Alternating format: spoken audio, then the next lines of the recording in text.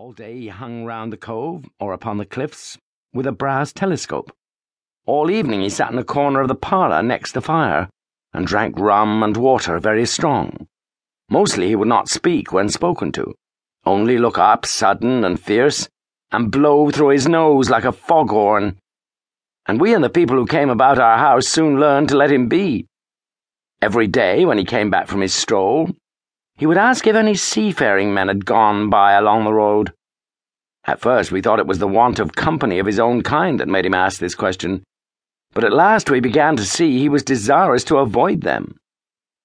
When a seaman put up at the Admiral Benbow, as now and then some did, making by the coast road for Bristol, he would look in at him through the curtained door before he entered the parlour, and he was always sure to be as silent as a mouse when any such was present. For me, at least, there was no secret about the matter, for I was, in a way, a sharer in his alarms. He had taken me aside one day and promised me a silver fourpenny on the first of every month, if I would only keep my weather eye open for a seafaring man with one leg, and let him know the moment he appeared. Often enough, when the first of the month came around and I applied to him for my wage, he would only blow through his nose at me and stare me down. But before the week was out, he was sure to think better of it, bring me my fourpenny piece, and repeat his orders to look out for the seafaring man with one leg. How that personage haunted my dreams, I need scarcely tell you.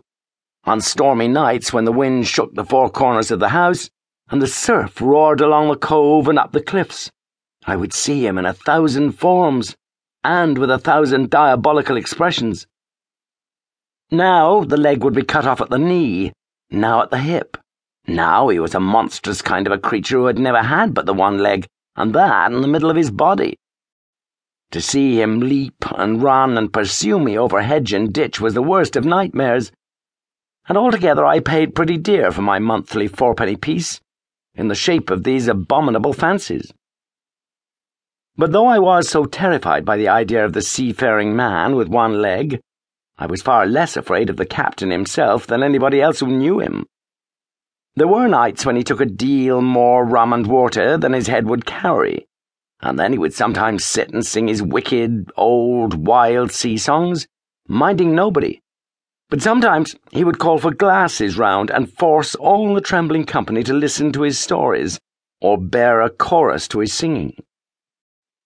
Often I've heard the house shaking with "Yo-ho-ho" and a bottle of rum, all the neighbours joining in for dear life, with the fear of death upon them, and each singing louder than the other, to avoid remark. For in these fits he was the most overriding companion ever known. He would slap his hand on the table for silence all around. He would fly up in a passion of anger at a question, or sometimes because none was put, and so he judged the company was not following his story.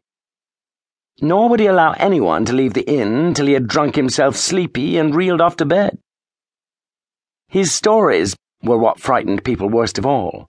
Dreadful stories they were, about hanging, and walking the plank, and storms at sea, and the dry Tortugas, and wild deeds and places on the Spanish Main.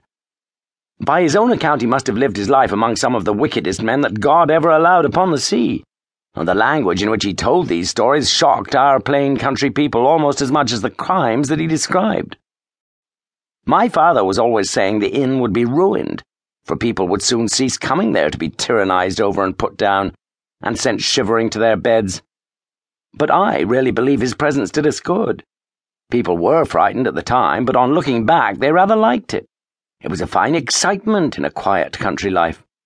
And there was even a party of the younger men who pretended to admire him, calling him a true sea dog and a real old salt, and such like names, and saying there was the sort of man that made England terrible at sea. In one way, indeed, he bade fair to ruin us, for he kept on staying week after week, and at last month after month, so that all the money had been long exhausted, and still my father never plucked up the heart to insist on having more. If ever he mentioned it, the captain blew through his nose so loudly that you might say he roared and stared my poor father out of the room. I have seen him wringing his hands after such a rebuff, and I'm sure they are